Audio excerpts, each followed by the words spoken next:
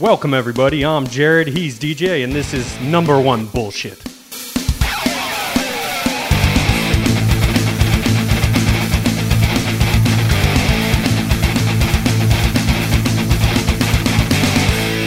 I was so nervous last night because, son being sick, he was waking up. He woke up a couple times. And so I had to pause it and then catch up. And one of them happened early in the main card. And as we were getting into the fifth round of Shevchenko Grasso, I was like, oh God, please don't wake up. Please don't wake up. If there's any time that you can just sleep for 5 more minutes, I don't know if I'm going to be a good father. Yeah. I might let you cry it out till this round's 5 minutes. Well, sorry to hear that about your son, but talking about that Shevchenko fight, man, I don't remember if it was Dom or DC that says if we watch this fight, 100 times, it's going to probably play out this way. But hopefully if we watch it 100 times, this is the one time that we have that 5th round scorecard. Terrible. Yeah. Well, and the wild thing is it was such a close fight that anytime there's a draw, it does feel unsatisfying, even though I think realistically we could all say there should be more draws where it's just like, hey, I have no clue. Yeah. It's hard to say. But as you alluded to, the method in which it happened was so unsatisfying because that was an in the moment decision, right? Every other round had been scored and you're watching that 5th round and you're saying 10-8 for Grasso.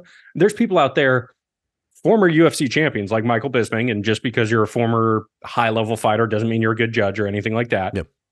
But he's giving the round to Shevchenko. And we were texting about it last night. I think there's an argument for that just because of the damage that was done on the feet.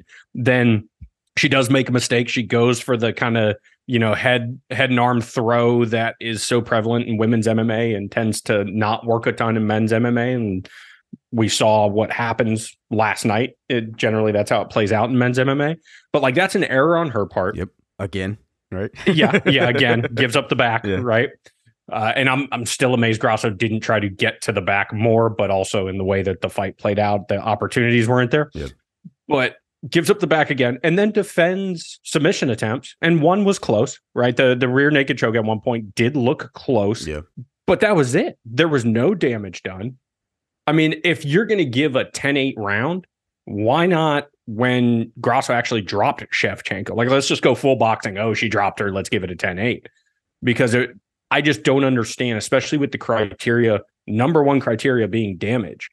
Shevchenko did more damage to Grasso in the 5th round than vice versa. Now, I'm not saying that Shevchenko automatically won that round. Granted, Grasso could have won it, but still, 10-8 is fucking insane. Well, and also, if we're going to go off of what it was, a minute 49 left in the round where she got her, where she made a mistake and she capitalized. Mm-hmm. But okay, if we're going to go on, the 10-8 criteria was that she had her in danger. Shevchenko earlier in the fight had her in the deepest guillotine of all times and thought maybe she's going to choke her out. And that wasn't a 10-8. I do not understand. I don't want to be this guy because boxing does this a lot, but I think Shevchenko has every right to feel like this was a little bit suspect because when you and I called each other after the fight and we're sitting there thinking hold on, where was the 10-8 or where was the drawed out round? If you're having those questions and then you find out the 5th round is a 10-8 for one judge's scorecard, Mike Bell has to be questioned. Has to be questioned. What did you see for 3 minutes of stand-up? And Shevchenko won stand-up in that 5th round. Mm-hmm. What did you see? Jab was nasty. Yeah, what did you see? She didn't open her up. She didn't. She had her in danger, but then realistically, it felt like if she's going to end the round, she's going to finish the round, right? If that judge would have just gave it to Grasso, I would have no complaints at all. If it was 10-9, I'd be like, fuck it.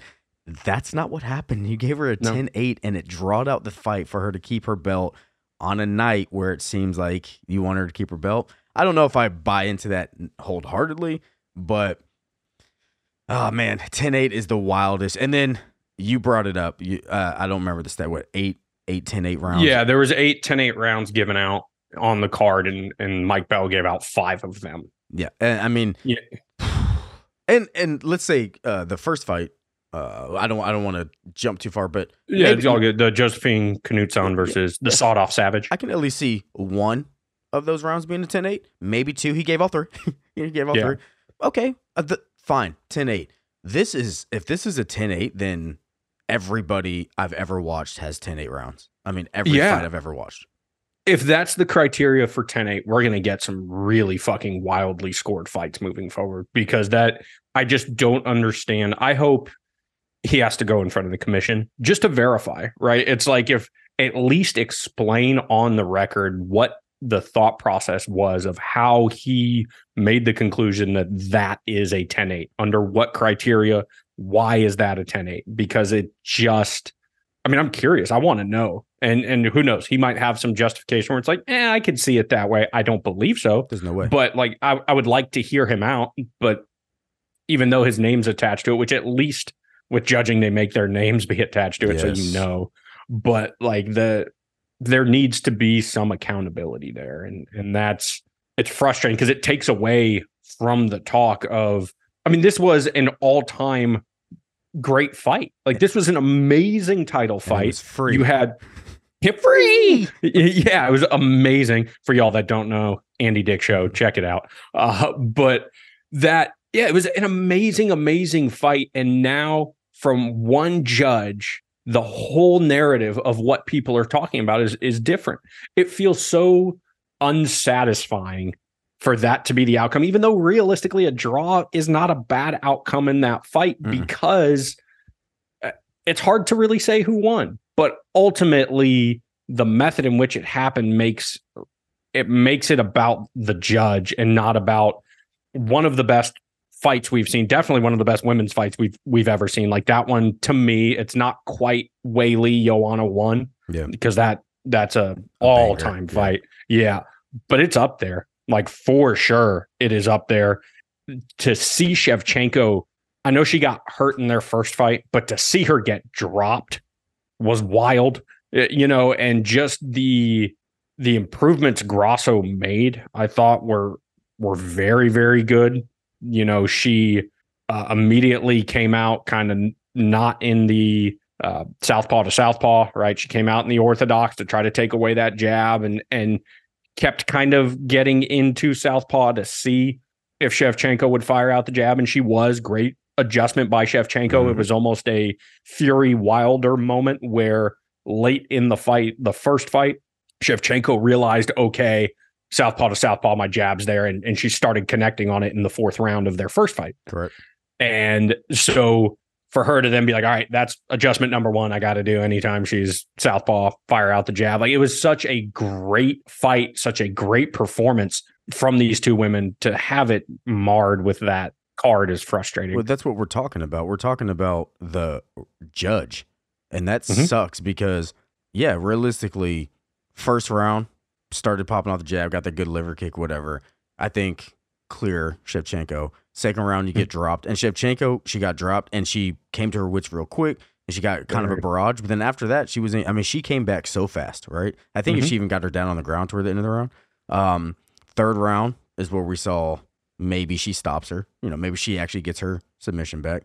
Fourth round, I gave it to Shevchenko. One of the judges gave it to Grasso. Whatever. That's the pivotal round in my mind. And that's why I think that if the 5th round would have just been a 10-9 across the board, and then Shevchenko wins or Grasso wins, we're cool. And what we're talking about is, because we're about to talk about another fight that could have gone either way, which is JD and Kevin Holland. This fight could have gone any other way. It just felt like in the 4th round, all those jabs started building up on Grasso, and she started feeling them, right? Her neck wasn't as strong. When she got popped, it was because Grasso just seems stronger. She just seems like a stronger woman.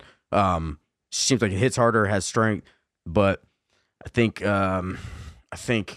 with times like that, and let's give it up for the referees this week. We didn't have to talk shit about the referees, and then we have to talk about a judge. Oh yeah, there was one ref for sure. We'll talk about that one, but in the pivotal moments of like high level fighting, Herb Dean did what he had to do, right? And he did a great job with the knees. That with Grasso throwing those knees 100%. To Shevchenko's head, because those used to be illegal. And in some states, they still are. Some states, you still can't do that. And so it was a great job by Herb Dean to be in control, because Shevchenko was like, hey, she can't do that. She was appealing to Herb Dean. And I feel like lesser referees, maybe some of the ones that when you have some of these regional cards that are, don't always get main card fights, but are doing some of the prelims, would be like, oh shit, Shevchenko's talking to me. She thinks it's illegal time, and Herb Dean was like, no, it's legal. Yeah. And it was, I think that had an impact in that round. You could see it took Shevchenko a little bit of time to recover from those. Those were hard shots. But overall, just an amazing fight. And I think if we're looking at any kind of positive outcome from this, from a fight that definitely leaves a sour taste in our mouth, is 100% run it back. I do think when you run it back after a draw, you do get into the territory of, well, if Shevchenko wins a close fight next, do you have to do the quadrilogy? Yeah. And so it is risky. But then I think this gives us time, like, all right, Blanchfield, Fior, number one contender fight. I can see that, running it back for those reasons, where it's like, you give a clear number one contender. But the problem is what if it's another close fight and Shevchenko just scrapes by, and then Grasso goes, well, technically I've won two. I mean, a draw is not a win, but it's not a loss. And then you have to have a fourth. Yeah. I don't know of immediate run it back, because, I mean, it just feels like then you're just going to stale out the division even more. Yeah. But with the lead up to this fight, we had 3 specific matchups that we were like, are any of these women going to make a statement? And none of them really did. And then this is the biggest statement where, well, it's going to be interesting to see because when they were about to announce the thing, Bruce Buffer looked at Sean Shelby, and Sean Shelby goes, what? And I was like, is this about to, in my mind, I was like, is this a draw? Because why would he care if one of the women won? But like, his reaction was like, what's going on? So if the UFC looks at it as a referee corruption type of deal, because your brother said it best, is Mike Bell on the take? It's what it feels like. Launch the investigation. For sure. If they don't feel that way, then there's not going to be a rematch immediate. If they do feel that way, I don't know. It's hard, because you just put a championship fight on a free card, so now you run it back and put it on a pay-per-view now. I don't know. I know what you do. Yeah, and full tinfoil hat moment was my man giving out easy 10-8s early on to set the stage to be able to justify a 10-8 in the championship fight. I don't know, man. I don't know. Yes. Fuck it. Yeah. I was going to agree with you. Yes. Last thing about this fight, and it's kind of more a statement on the division. Y'all know how much I love women's flyweight. The fact that we were speaking about, one of these women needs to make a statement, and the fact that none of them could, I don't think is necessarily a bad thing. I think it actually speaks to the strength of the division, of how well matched up the top of the division is, right? Because I think at this point, Grasso, Tyler Santos, Fior, Shevchenko, you could throw in, did I say Blanchfield yet? You could throw in Thug Rose, because like ultimately that was a pretty good performance on a completely jacked up hand. Yeah. It's no longer the champ and everybody else. There is a good amount of people that have shown like they are right there. So ultimately exciting for the division. We'll see how this plays out, and if they do kind of hold up the division or if they move on. Yeah. But either way, great division. Exciting. And speaking of exciting, great divisions, and with welterweight, that Della Maddalena Kevin Holland fight, the fact that the fans were booing, I mean, like, hey, you're spoiled from a great night of fights, because that I thought was such an amazing fight. And it was one of those fights where, even though you can't even say there wasn't a ton playing out, because they threw hundreds of strikes, each of them. But like the anticipation during the fight, where it's like, oh, at any moment during any of these exchanges, it could be the one shot that changes the whole face of the fight. But that's a hard one. I think ultimately it came down to how you score the first round. Yeah. And honestly, I thought Kevin Holland was going to shine a little bit more.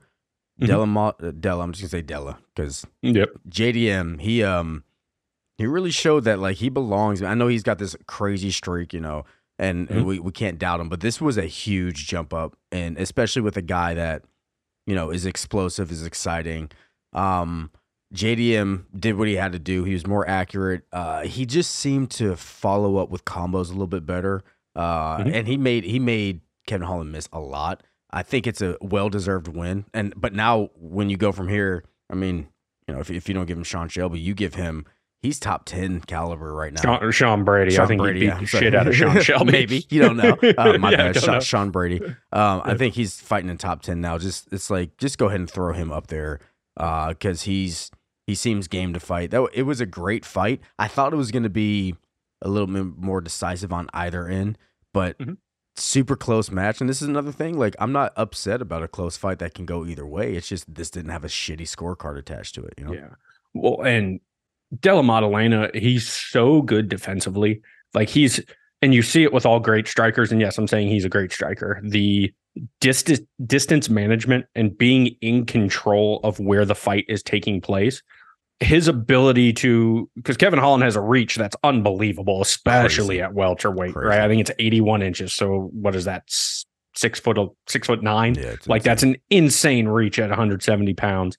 And his ability to not get touched often. Now, he did, I think, eat one or two clean. Yeah. But to be just right out of range after exchanging. And then when he was in the pocket, very much shelled up. He was in the pocket on his terms, right? Like, he would get in there, fire combos, and then get out. And when he did stay in for extended periods of time, it didn't feel like there was a threat at that point. Now, granted, some of the clinches with the elbows were, if you're a JDM fan, a little scary, right? But that his defensive responsibility of protecting himself and really not getting hit a ton was, to me, one of the most impressive parts of the fight. Like, it just, at no point did I feel like Kevin Holland was dictating the fight. Now, granted, he was landing. The side kicks were really good. Round 2, he had a couple, good straights just right down the pipe that landed well. But ultimately, it felt like JDM was leading the dance. And not to say that Kevin Holland got dominated, like he could have ended it at any point, but it felt like the fight was taking place on Jack Della's terms. Especially as it went through. You're right. I mean, the first round is determined. It just seems like JDM, he seemed more efficient, and it felt that way, right? It felt like Kevin Holland was missing more, was getting blocked, even though his volume was high. It's just like, it felt, when the fight was over, I was like, it just feels like JDM wins. But once again, I think that if two of the judges would have gave 10 first round to Kevin Holland, I wouldn't have been upset. But it just felt like, sometimes you just like, okay, well, how does it feel? And it feels like JDM won this matchup. So great for him. Felt like 10-8 round 3. Well, 10-7 really, but whatever. I'm not a rough judge for a reason. And like, moving forward, I don't think this is a huge knock on Kevin Holland. No. Right, because it was a very close fight, and he's standing with a guy who's probably the best boxer at 170, and so nothing to be ashamed of. And I think you keep giving Kevin Holland big fights, because he's shown he won all the outside of the cage stuff. Great, good on the mic, has the personality in the cage, has the personality too. But then, like, you don't really see him in danger a ton. He's in good fights. He can get it done on the ground. He can get it done standing. So I don't think this is a bad thing for Holland. All of a sudden, he needs to move back up to 185. And I lost the bet. We were texting about who was gonna take the first shot, and surprisingly, it was Holland. I thought JDM was gonna get tagged and like go into survival mode, but no, Kevin Holland shot. And when you asked that, that's what I was thinking too. I was like, I just feel like Kevin Holland is going to catch a shot. But like, speaking of Kevin Holland's future, he's so, I think the UFC loves him. I think the UFC behind the scenes loves him. So they're not gonna, and hopefully he doesn't want to go to 185 over this. But they love him. You can tell that he's got support from the UFC, and he deserves it. I mean, that dude fought 5 times in a year. That's stupid. It's so dumb. The worst we've seen him is against Khamzat. That's the worst we've seen him, right? Where it's like Khamzat, other than Gilbert, makes everyone look their worst. Yeah, so it's like, good for JDM, and unfortunately for JDM, this doesn't stop someone else's career. It's like, well, Kevin Holland's still gonna be right beside you because his personality, everything that he brings. So yeah, great welterweight fight, but real excited to see JDM fight some higher competition now, because he's earned it.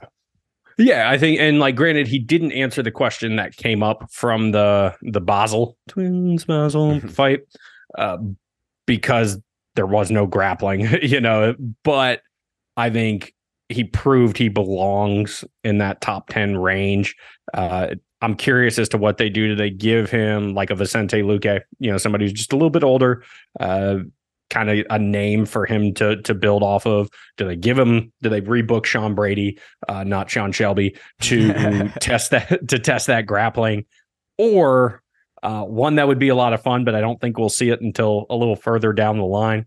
Him versus Ian Machado Gary would be a ton of fun. I feel like they put those two guys, they make them meet up further in their careers, because it's like, what's the point? And I really liked Anik. I've never heard that before, but 3-Name Jack, I just liked it. I was like, I'm going to call him that. I didn't he was hear like that. an old 3-Name Jack. I was like, you know what, I'm going to say that because I can't say his last name because I don't speak the English very well.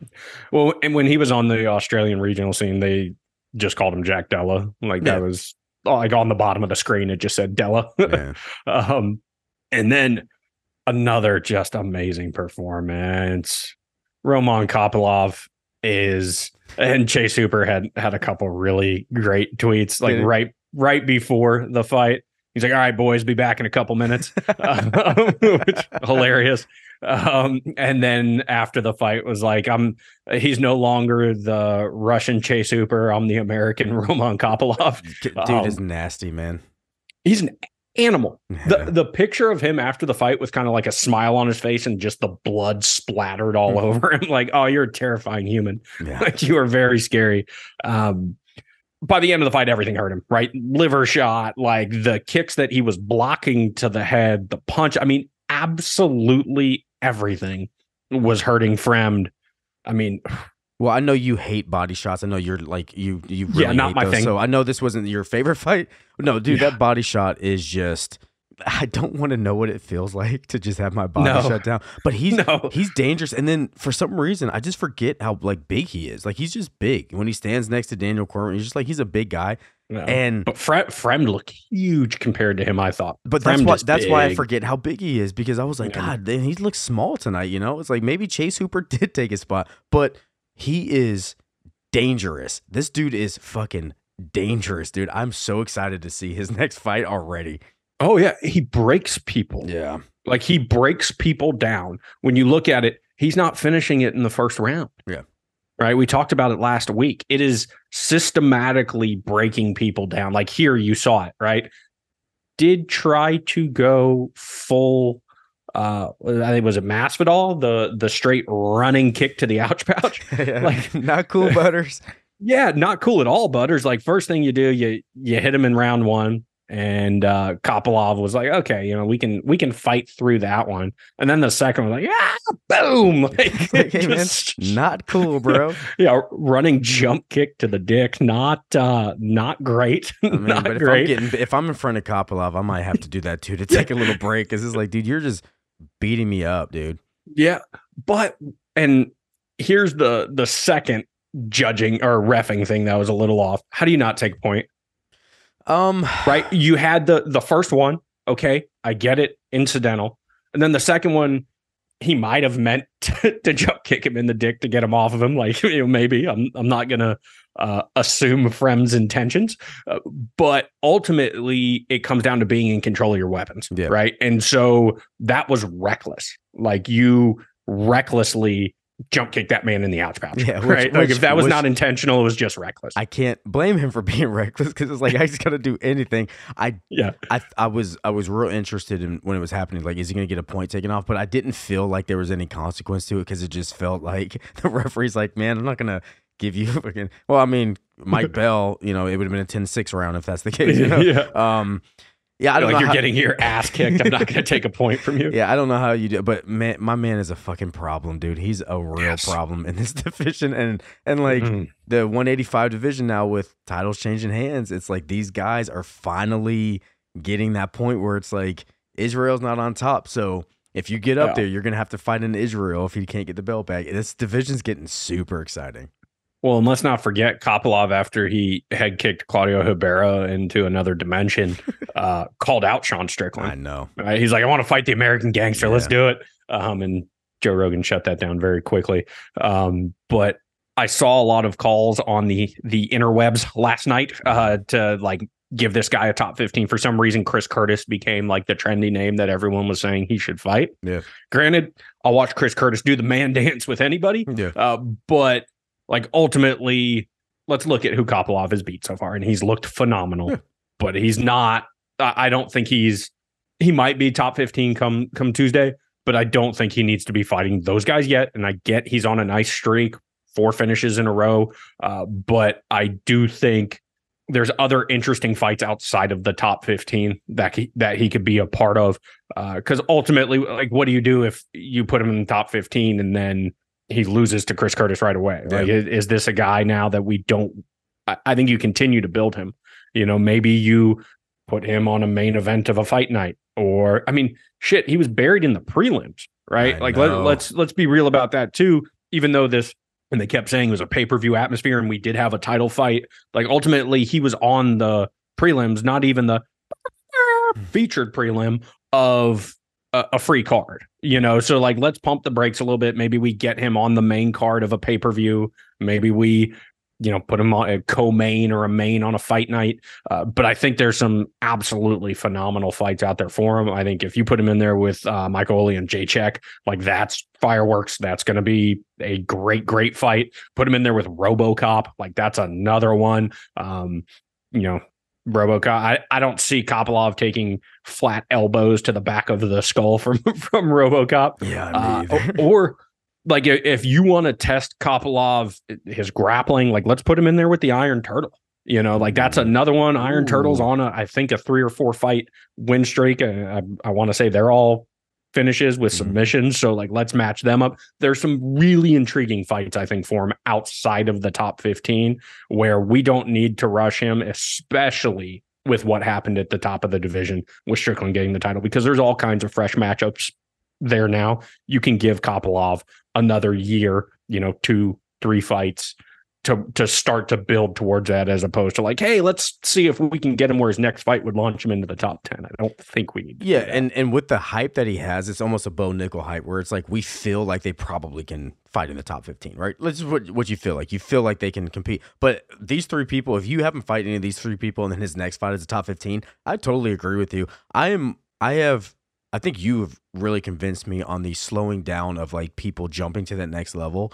And I don't mind seeing it anymore. I think some of it's like how many fights you really have inside of you. You know, it's like, if you want to do it, get to the top. But you've really made me even think, like, yeah, it's not a problem for these people that are, like, being hyper successful outside of the top 15 to just ease their way in, dip their toe in, because once they're there, it's problems for them forever. You know, like, even in the worst division in the UFC, the top 15 is problems for that division.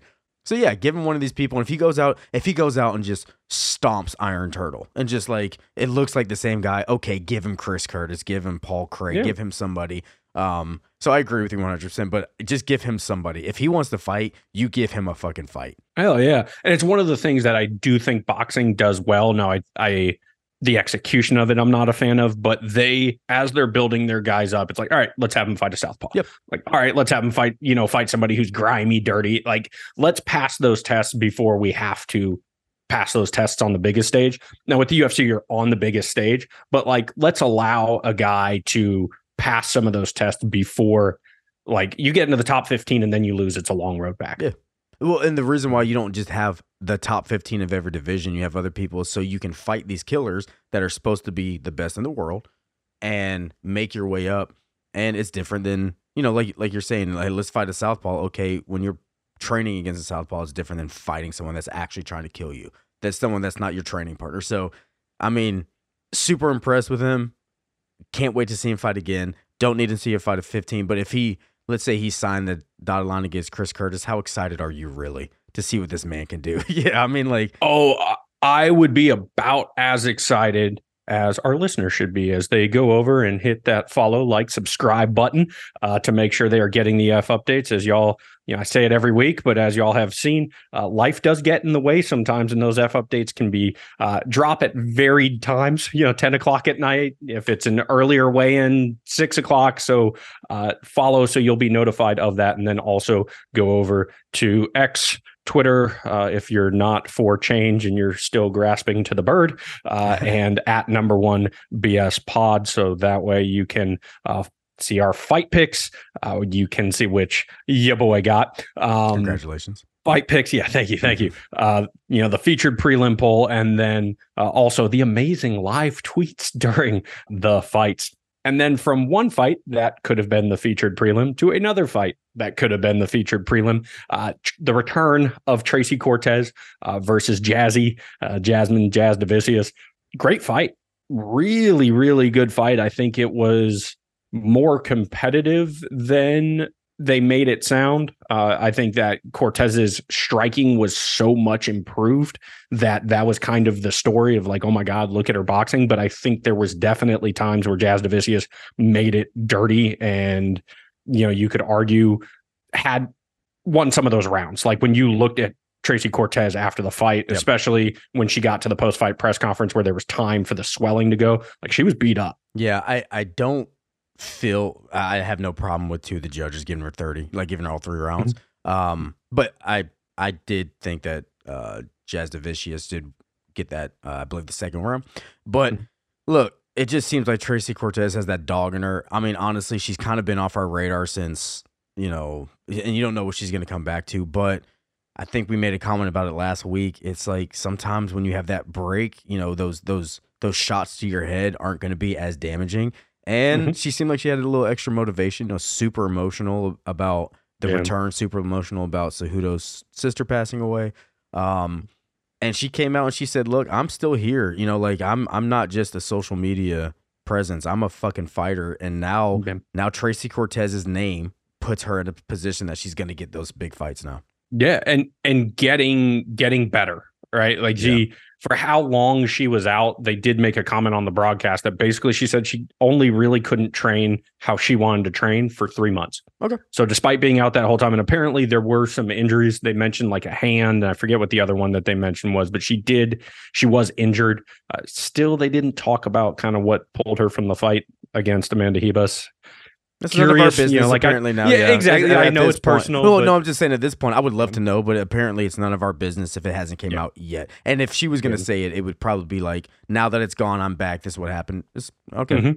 Respect her privacy. It's fine. She looked improved, right? Because we talked about how she was very much a like grinding wrestler type fighter. She didn't shoot for a takedown until like a minute left in the fight. I mean, the boxing looked really good. And one thing that Cortez has is just physically, she has a big head. Like she's going to be able to absorb shots. That's just the nature of it. And so even though size wise, she looked undersized against Jasudavicius, and Jasudavicius is a pretty big woman for that weight class. I think she's going to be able to absorb some of that. And I also think that if she has that boxing and then it's like, oh, I'm hurt, I can fall back on what used to be plan A with the grappling, like that's kind of a scary proposition for other people in the division. And that division is women's flyweight, which is one of the best in the UFC. Now you throw her name back in there. You could rebook the Amanda Ribas fight. You throw her name back in there with the Silvas, Karine and Natalia. I'd watch either one of those. King Casey O'Neill, who was in the building for the fights. Like there's just so many intriguing matchups if you want to try to fast track Cortez now, because obviously the pop she got in the arena, and it was like every fighter of Mexican heritage was getting a good pop. It was awesome.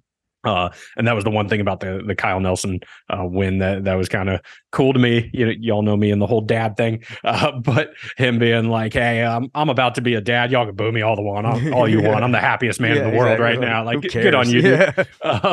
But yeah, like Cortez, obviously with the, not to take away from her fighting, but with the social media presence as well, like that's a star that you can market. And if she's going to go out there and put on wars, like you can try to move her up the ladder relatively quickly. My guess is she won't be ready to fight for a little bit of time, not injury related or anything, but just, I mean, that was a war, right? That was a beating that she took in victory. So you want to give her some time, but yeah, so many intriguing matchups there. Yeah. And we have to mention the social media presence because like it matters. It matters for Kevin Holland. Kevin Holland markets himself. It matters for Sean O'Malley. He markets himself.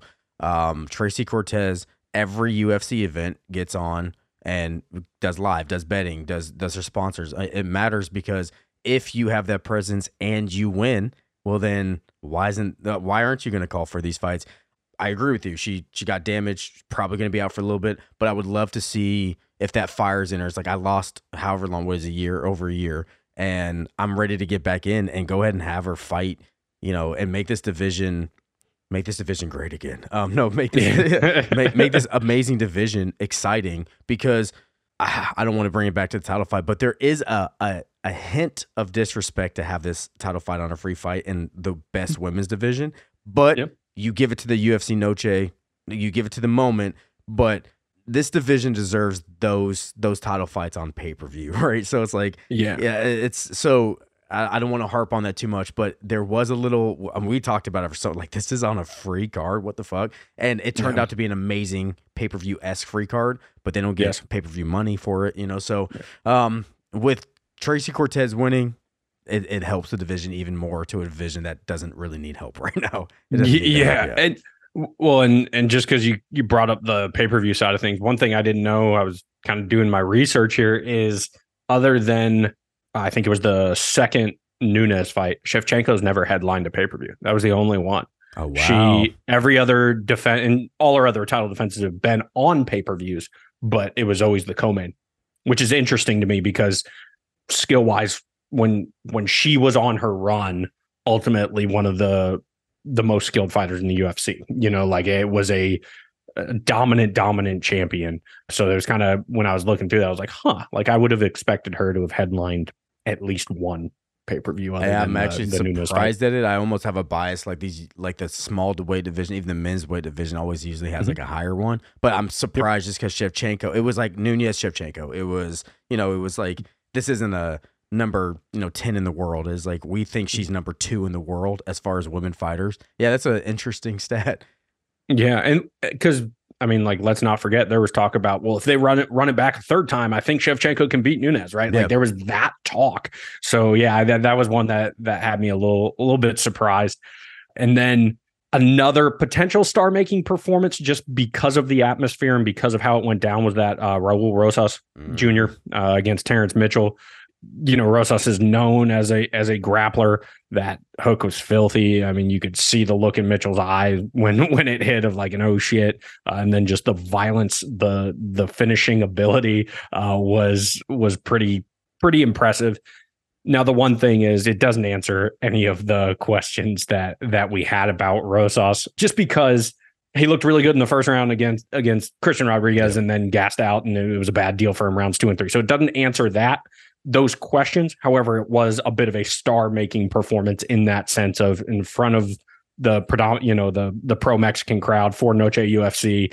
He goes out there and he always comes out with the sombrero, but comes out rocking the sombrero, and then fucks this guy up in like 2 minutes, and like obviously has a nation behind him. When you heard the response from the crowd, the walkout, and then post fight, didn't answer questions. I shouldn't say that. It answered the question of, how is this kid, because he's still 18 years old, how does this kid respond from, losing on the biggest stage, being such a hyped up prospect, to be able to have the confidence and come out and do that was impressive. Yeah, and he looked a little wild, but he's 18. It makes me so nervous. I don't have any investment in this kid's future, like as far as like a person. It just makes me nervous. I'm like, you're so young. He looked wild. Do you think maybe the fight could have gone a little bit longer? One note that I have is like, maybe a bit early. I don't necessarily disagree or agree with it, but I was like, maybe it felt a bit early because he stiffened him. Man was stiff, but it was like, I could have gone another 10 seconds to see what happens. The thing about it was how Mitchell responded, because I didn't think a lot of the strikes on the ground were hitting flush. Yeah, but when you saw Mitchell rolled and just covered up, was not attempting to improve his position towards the end, and that's when the ref stepped in. And realistically, like, Rosas was a big betting favorite for a reason. Yeah. I think that is, no disrespect to Mitchell at all. I've never made the walk. I'll never make the walk. Like, no disrespect to him, but it looked like a regional fighter versus a UFC fighter. And right? Sure it did. It felt that way. And especially for Mitchell, I think he's 32 years old. He felt like his energy was the same sporadicness as an 18-year-old. But what a huge gap in age. Like, that's what I'm saying. Like, even if you're a huge favorite, 18 years old to 32 years old is insane to me. It's just insane. So good for him. He's not really good on the mic, though. He's not really, his personality, like, for him to become that star, I think he's going to need some, like, a little help with the push of like promoting himself a little bit better. But he's young. Agreed. He's 18 years old, exactly. right? Yeah. And then another young Mexican fighter who I think had a bit of a star-making performance, Daniel Zellhuber, in that fight against Christos Giagos. First of all, Zellhuber is enormous, absolutely enormous for a lightweight. The guy has a 6'5" reach. I think he's like 6'3" or 6'4". He is a huge lightweight. Still looks like a kid, right? Like has the baby face. I thought it was over for him in the first round. I know, man. That was close, but very close. But that anaconda, whew, I mean, he grabbed it, dude. It was fast. It was deep. I mean, yeah, you tag him and then get that quick submission. It's like, well, I mean, that's dangerous. You know, that's a problem.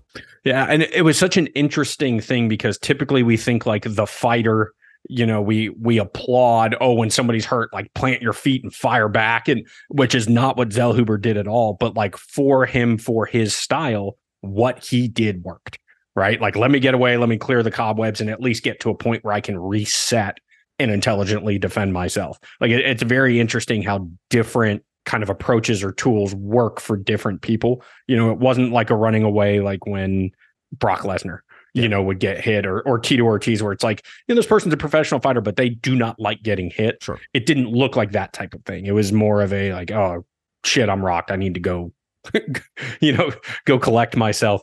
But the tools that Zellhuber has, and by that I don't mean skills, because obviously the skills are there, right? But the things that you can't teach, the size, right? Like that's a very unique gift for that weight class. And by the time he's older, because he's only 24 right now, he's gonna have to be a welterweight. The balance, right? His takedown defense, the balance on one leg, that was like BJ Penn-esque, you know, ability to stay on his feet, which it's crazy to think that him and BJ Penn would have been in the same weight class just from a size standpoint. Yeah. And then also that toughness, the ability to, it wasn't the plant your feet in the ground and fire back, but the ability to have your wits to know, okay, here's what I need to do to be able to continue on in this fight.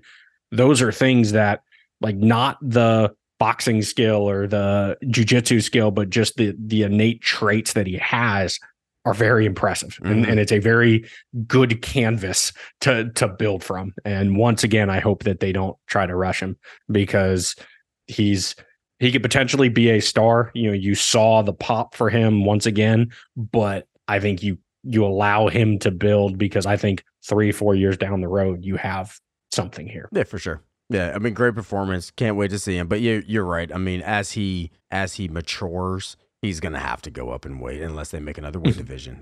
He's gonna have to go up in weight.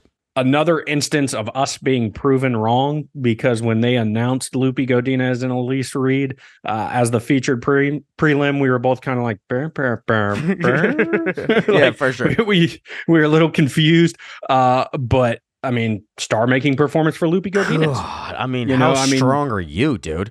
Like, what in the world? How much stronger can you be? It's insane. Yeah, I mean, and want to give credit to Elise Reed, because that arm cannot feel good today. No, like the toughness she showed. I'm glad that people like her are in the military and defending our country. But she had like horns from the hematomas on her forehead. Her reaction to when Godinez hit her, that was when she dropped her, that was not a normal reaction. Like you could tell it was like oh shit, that hurt. Like, I've never been hit this hard in competition. And I don't always like to say like, oh, good on this person for being tough, because like usually if you're being tough, that means you're getting beat up. I mean, just being honest, right?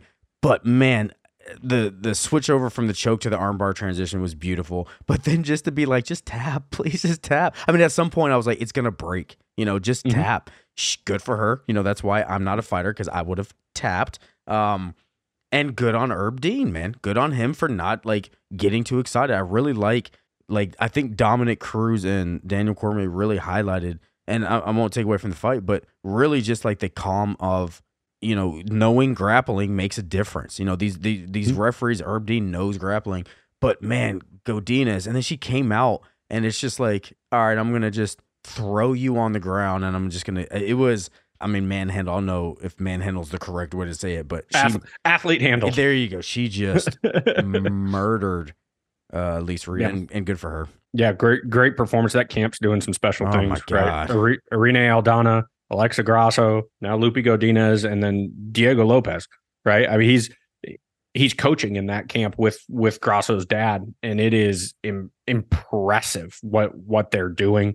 It was really cool to see Lopez in the corner, and coaching Godinez through some of the things, coaching Grasso through some of them, when Grasso was on her back and kind of had Shevchenko's head tied up in the fight, and you could see Lopez just like, calm down, mm-hmm. We're good, you can sit there. That whole camp, like, it's almost like a shoot to box camp, just from the standpoint of, like, I want to watch their fighters. It's not just about the not the violence of a shoot to box, but like people fighting out of that camp. Like, cool, I want to watch. Yeah, they're doing something special, and these fighters are their strength and conditioning program must be insane, because they all, even with the Grasso fight, you just look like you are stronger. It's very, very bizarre, because I've never thought that about another fighter against Shevchenko, maybe Mana Nunez.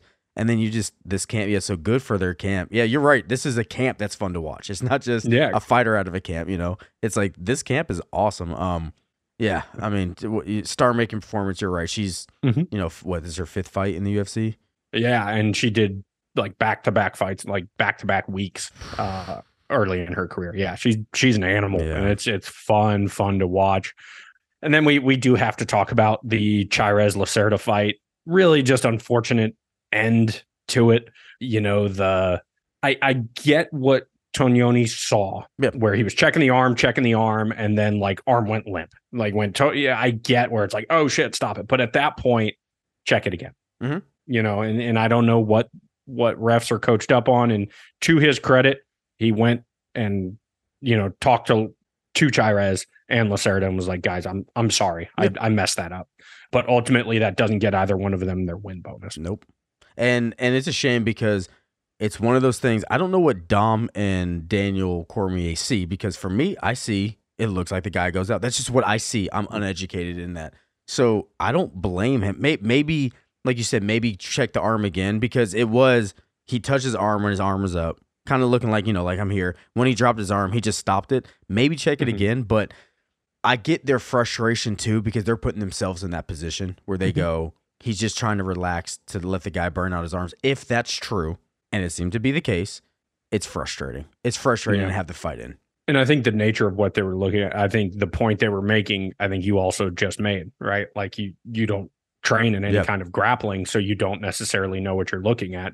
And that was the point they were making, because based on the positioning of Chairez, there wasn't anything that the air wasn't being cut off, the blood flow wasn't being cut off. And so if you're looking at it, it was almost just kind of a bit of a front headlock, right? Like, there wasn't any danger from the standpoint of something that could render Lacerda unconscious. Like I said, airflow, blood, like, none of that was being cut off from the positioning. And it was almost, and I don't know if Tognoni trains or not, but ultimately he was, like, so focused in on looking at Lacerda's arm, he wasn't looking at the other side from Chairez, of the fact that the hands weren't really grasped well. You could see space. If you kind of went to the other side of the lock, you could see that there was space there. But he was, like, kind of so dialed into looking at Lacerda's head and his arm to see if he was conscious. He didn't look at that other part. And I don't know what he's being trained up on, of, like, hey, if you think somebody's in danger, that's where your focus needs to be.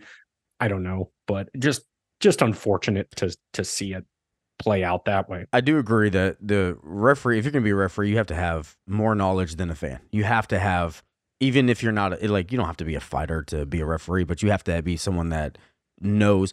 So for me, I look at it as, like, now let's look at the other side. This guy's arm goes limp, and the guy, and Tognoni, that's how you say his name, Tognoni, looks at it and goes, he's not out, he's just relaxing, and the guy's literally out. And then we have a problem because he holds the choke too long.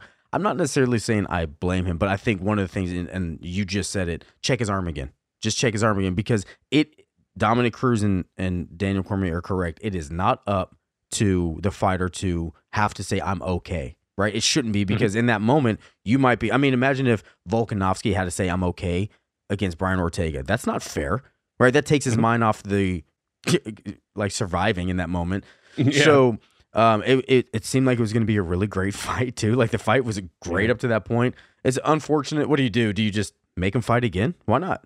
Yeah, I think so, and quickly, right? I mean, you hate that guys would have to cut weight again. They are flyweights, so they are cutting some weight there. But yeah, I think you run it back in a few weeks or a month or whatever that may be.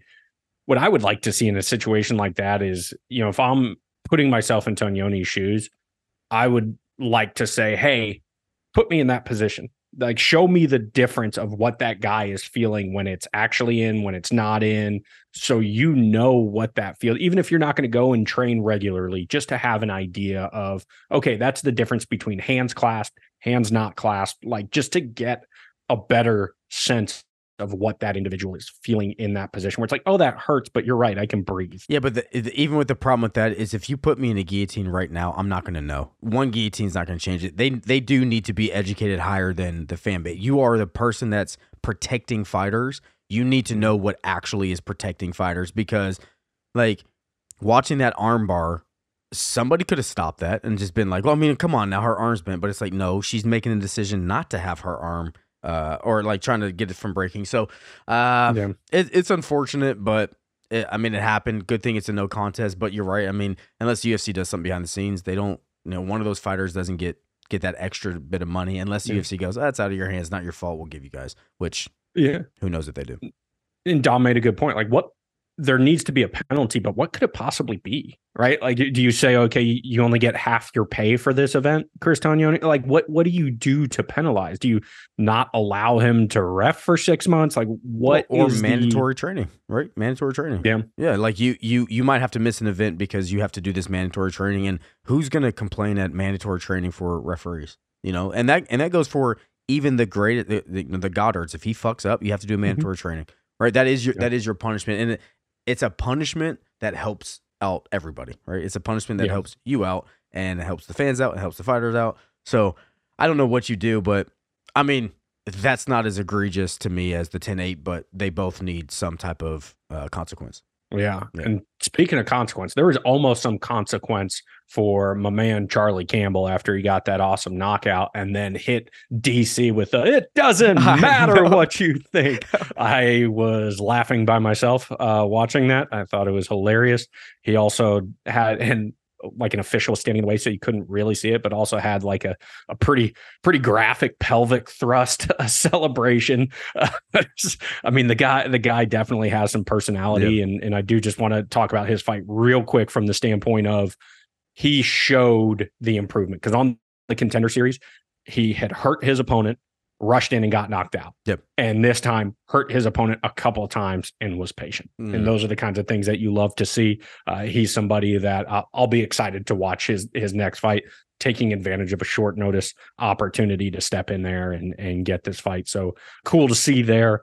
And then cool to see was just the overall presentation of Noche UFC. I thought was really cool. They were talking about making an annual thing, and I understand that. I don't know if it has the same feel if it's an annual thing, but I love the idea of like a special belt, and that they were doing highlighting different people. I thought it was cool that they did a promotion involving Cain Velasquez.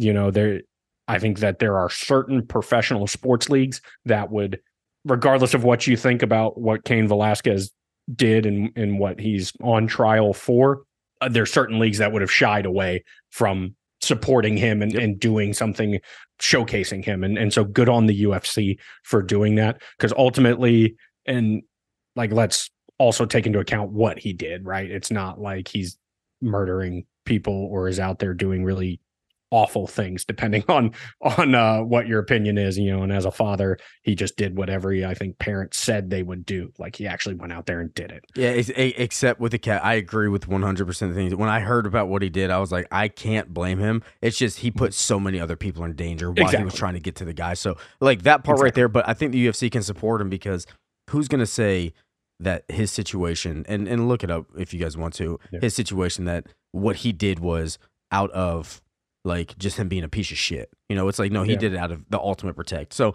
but I do want to make a comment. The only reason I think UFC Noche works every year is because Mexican fight fans are about it. They are fucking about it. And they're always going to be the boxing side. But if you can bring another fight sport and get people, and the UFC really hypes it up. I mean, like, even Dom was like, I'm third generation, but like I have that heritage and I have that blood, and people support him. The UFC can pull this off just because the Mexican fight fans are the truth. They just are. Yeah. And especially they're opening up the PI down in Mexico City, so the talent's going to continue to be there.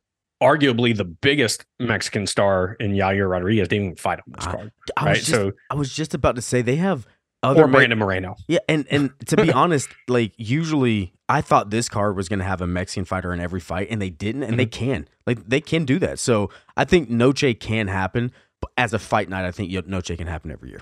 Yeah, and I would actually like to see now them do this with some other things, right? Like that, hey, the rare instance you go to France, like, yes, you're putting French fighters on the card, but like, let's celebrate French fight culture. Sure. You know, when you go to England, like, let's celebrate British fight culture. And they did it to an extent when the first event back in England after the pandemic, when they like everyone was highlighting Bisping, and you know, it was I think it was Aspinall Volkov was the main event. You had Patty, and like it was a huge event. But I would love to see them do more of this where they're highlighting kind of the unique cultures around the world. Like, could you imagine if they went back to Japan and did, you know, not in a ring, but like something honoring the history of Pride and the history of fight culture in Japan, you know, the Inokis of the world, and like just doing that. I think they have the unique ability that a lot of professional sports leagues don't have to be able to highlight these different cultures, and it's only going to build your brand. I agree. Absolutely loved that side of things. Yeah. And then going from that, where we have had multiple weeks in a row of just amazing cards, amazing crowds, we are headed back to the Apex for the fight night coming up this week, headlined by Rafael Fiziev and Mateusz Gamrot. It's, you know, I said it last week, right? Like I don't like people shitting on cards before they happen because ultimately we don't know. That being said, and I'm not going to shit on the card, but in my research, it was a little difficult finding things to get excited about. But ultimately, they might be the most amazing fights in the world. So I'm excited to see the card. The thing that's exciting me the most about it, other than that main event, is where are the big performances going to come from? Like, what are going to be the things on fight night that are intriguing? A couple of the fighters that are intriguing to me. You know, Tamiris Vidal, she's taking on Montserrat Rendon. And I initially was trying to look up Montserrat Rendon because 5-0, you know, new addition to the women's bantamweight division, and ultimately they're looking for stars, and are, you know, that we don't know if that division is going to continue realistically. And so when I was looking at that, and then I saw Tamiris Vidal 7-1, she's 25 years old, and in her last two fights has a heel hook and then a flying knee to the liver in her UFC debut against Ramona Pascal. I was like, okay, like we're getting some finishes here, a little bit of Kenny Florian.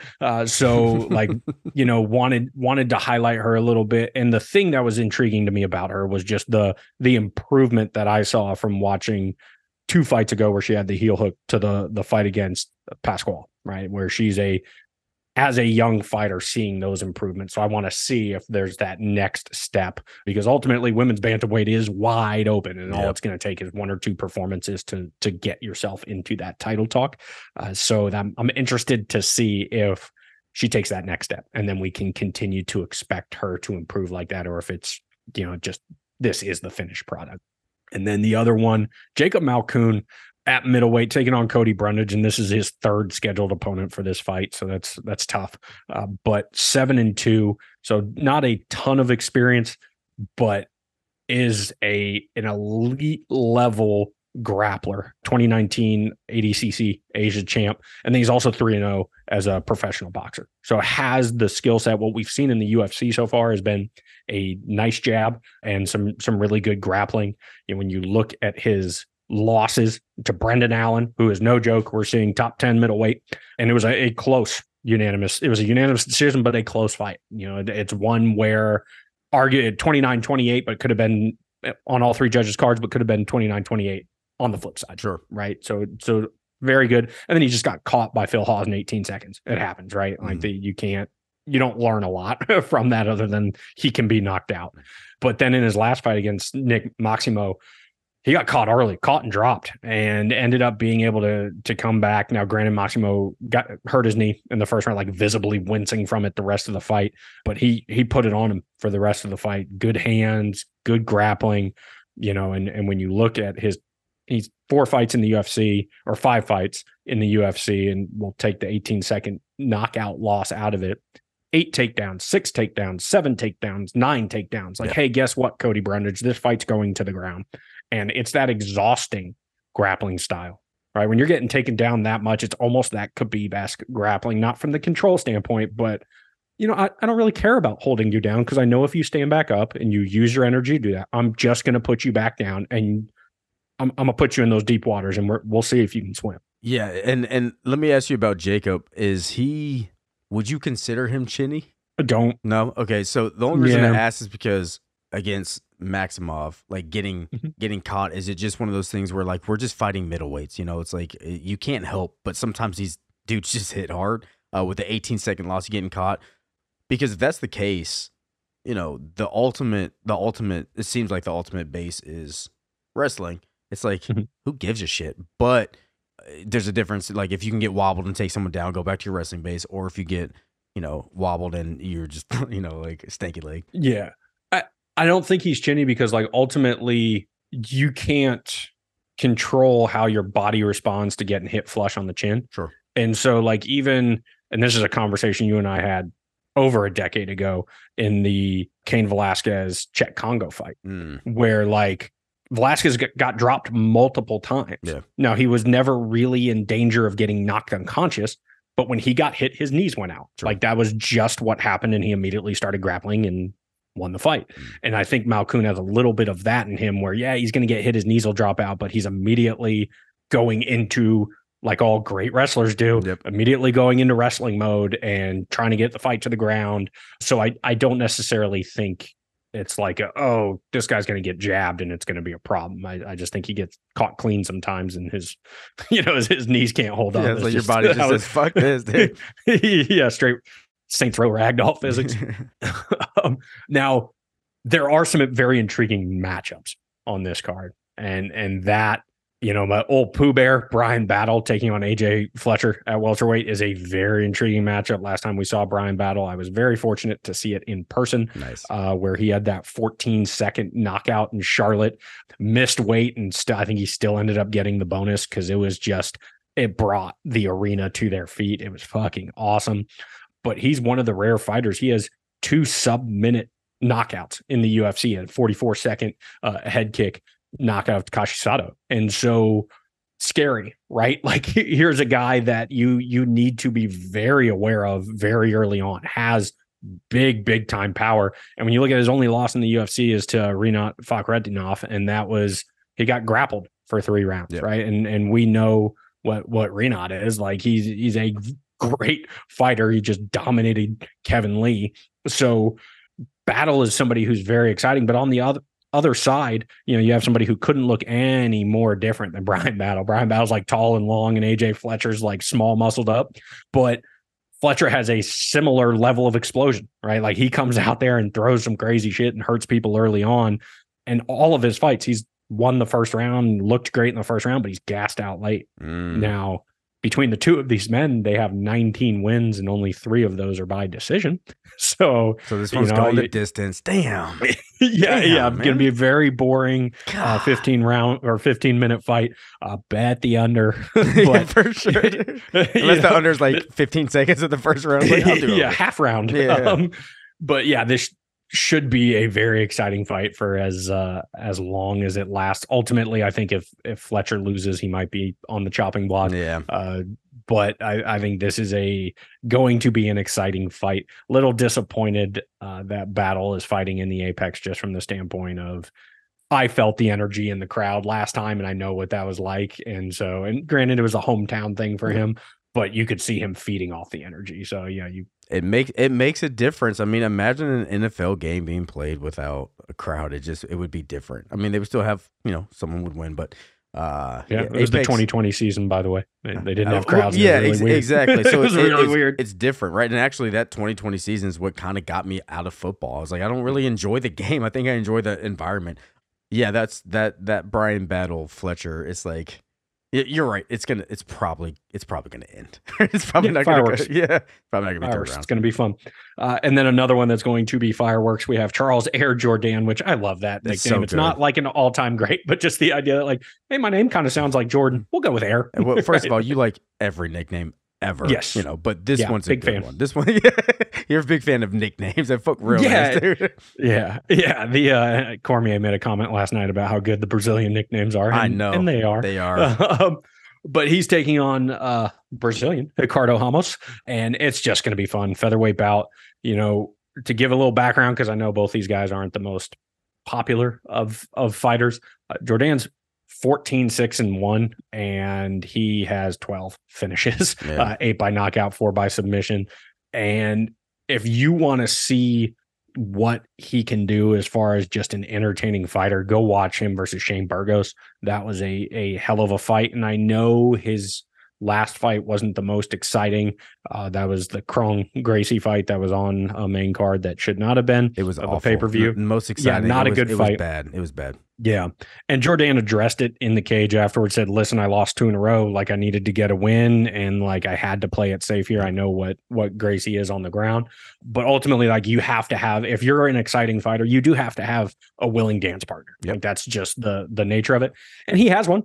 Because Ramos, 16-4, has 11 finishes.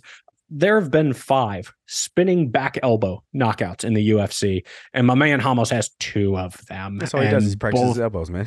Yeah. Well, in the Amon Zahabi fight, he landed it twice. Lands it, boom, and then lands it again to knock him out. But that one was in 2017, so Ramos has been around for a while. 7-3 in the UFC, so legitimate competition.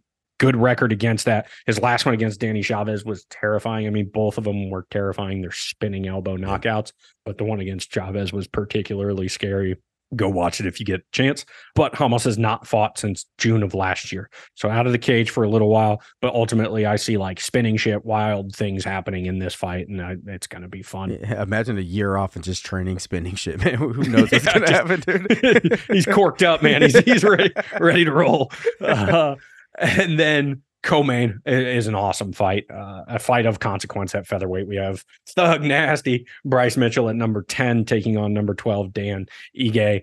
Now Mitchell's last fight was not the best performance from him. It was in December against Ilya Topuria, and no shade to Thug Nasty, right? Like, Topuria showing he's potentially a future champ, and so there was times it ended kind of disheartening for Mitchell. He got like beat up, dropped, and submitted. But there was times where Mitchell looked good in that fight. And ultimately it was Mitchell's first loss since he lost on the Ultimate Fighter to Brad Katona, who ended up winning the Ultimate Fighter again. Yep. But I am interested to see how does Bryce Mitchell rebound? Like, how do you come back from that? Apparently he had the flu or something. He was sick during that fight, didn't want to make an excuse, but like months after the fact talked about it. I don't know if it plays out any different because Ilya Topuria is the truth. Yeah, let's not kid about that. But I do want to see how he rebounds, because ultimately Ige has rebounded. He was on 2, or he had lost a couple in a row, and now is on a 2-fight win streak. But when he's fought top flight competition, it's been a problem for him. Yep. And he's fighting top flight competition. So very, very interested. Yeah, this fight's interesting because sometimes even though Topuria is not the champion, or, he's not top of the division yet, sometimes when you come across this type of people, it just ups your game. And if, maybe Bryce Mitchell was compromised, and maybe that fight is different if he is healthier, because I had the flu, or I had a cold, and I went to the flu, and I felt awful. And I was just sitting at home working from home. I can't imagine having to, like, even on the ass end of a flu. But what's interesting about this fight is, Mitchell is, he got his twister in there, but he's a decision machine. And Dan Ige doesn't mind playing that game of like, I'll go up there and piece you up against Nate Landwehr. I mean, like, because of your, past history with Leighton, playing on the same football team with him, I've really followed his career. And Nate Landwehr is no joke. He's no joke. I mean, he is game as ever. So Dan Ige versus Bryce Mitchell. This is like really good fight, man. Yeah. This is for a card that feels like a stinker, just to be nice about it. It's like, but this and the next fight are really good matchups. Yeah, and this almost takes it back to the like old grappler versus striker, right? Like Ige is a great boxer, has good power, and Bryce Mitchell, like we know the game plan. Right now, granted, he dropped Edson Barbosa in their fight, but ultimately that's because of the threat of the grappling threat.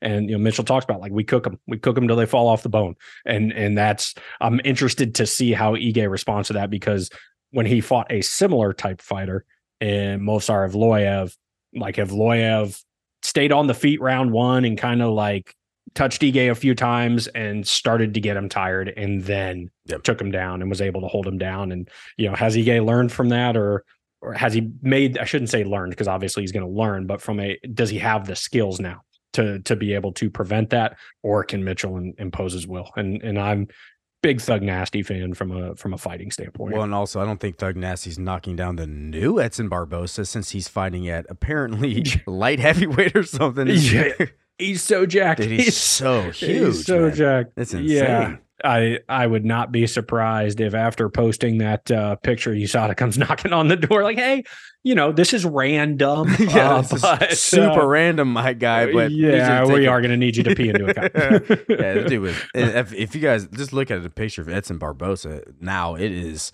wild. Dude is yoked. I mean, Yoel Romero, man, it's insane. Yeah. And then our main event, and this, I am very, very excited about this. And from one striker versus grappler to another striker versus grappler, because Rafael Fiziev at number 6 at lightweight versus Mateusz Gamrot number 7 at lightweight. Fiziev is as advanced and technical of a striker as we have in the UFC. Mm-hmm. I mean, just one of the best. And then Mateusz Gamrot he's almost like prime Ben Askren, where he's not inflicting a ton of damage, but he is imposing his will on people. He's taking them down and not letting them do anything. And you have Fiziev at 12-2 versus Gamrot, who's 22-2. Like, this man has stepped into a cage 24 times. Stupid.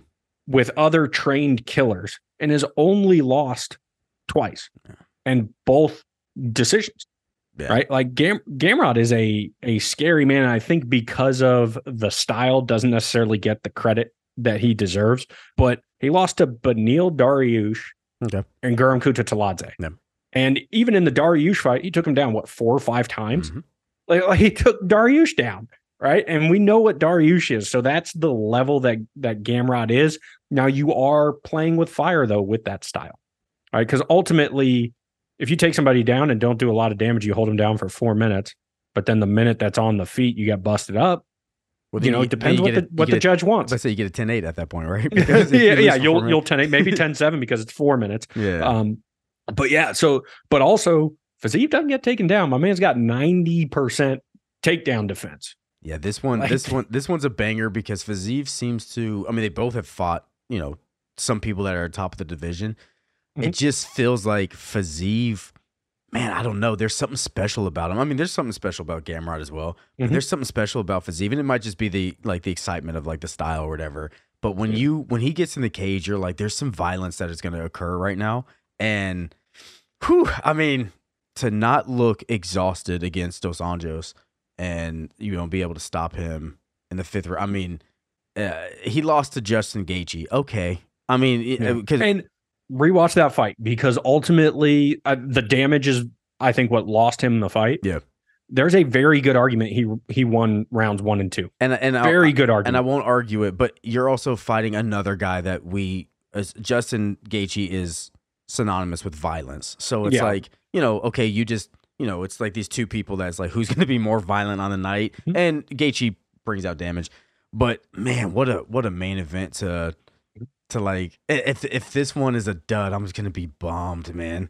It's great challenges too for both of them. Like, that's what's very intriguing about this matchup to me, because ultimately for Fiziev, you're going to have to be able to defend the takedown against, you're going to have to be able to pass that Gamrot grappling test, because when you look at the top of the division with Sarukian, with Islam, right? Like, you're going to have to be able to do that. So it's almost a great test in the standpoint of you have to be able to do that, but the consequences aren't huge other than a loss. Yep. Right. Because Gamrot to this point has not shown like savage ground and pound where you're going to be, you're not going to be the same person after this fight. Yeah. So there's the stakes other than the win-loss are relatively low for Fiziev.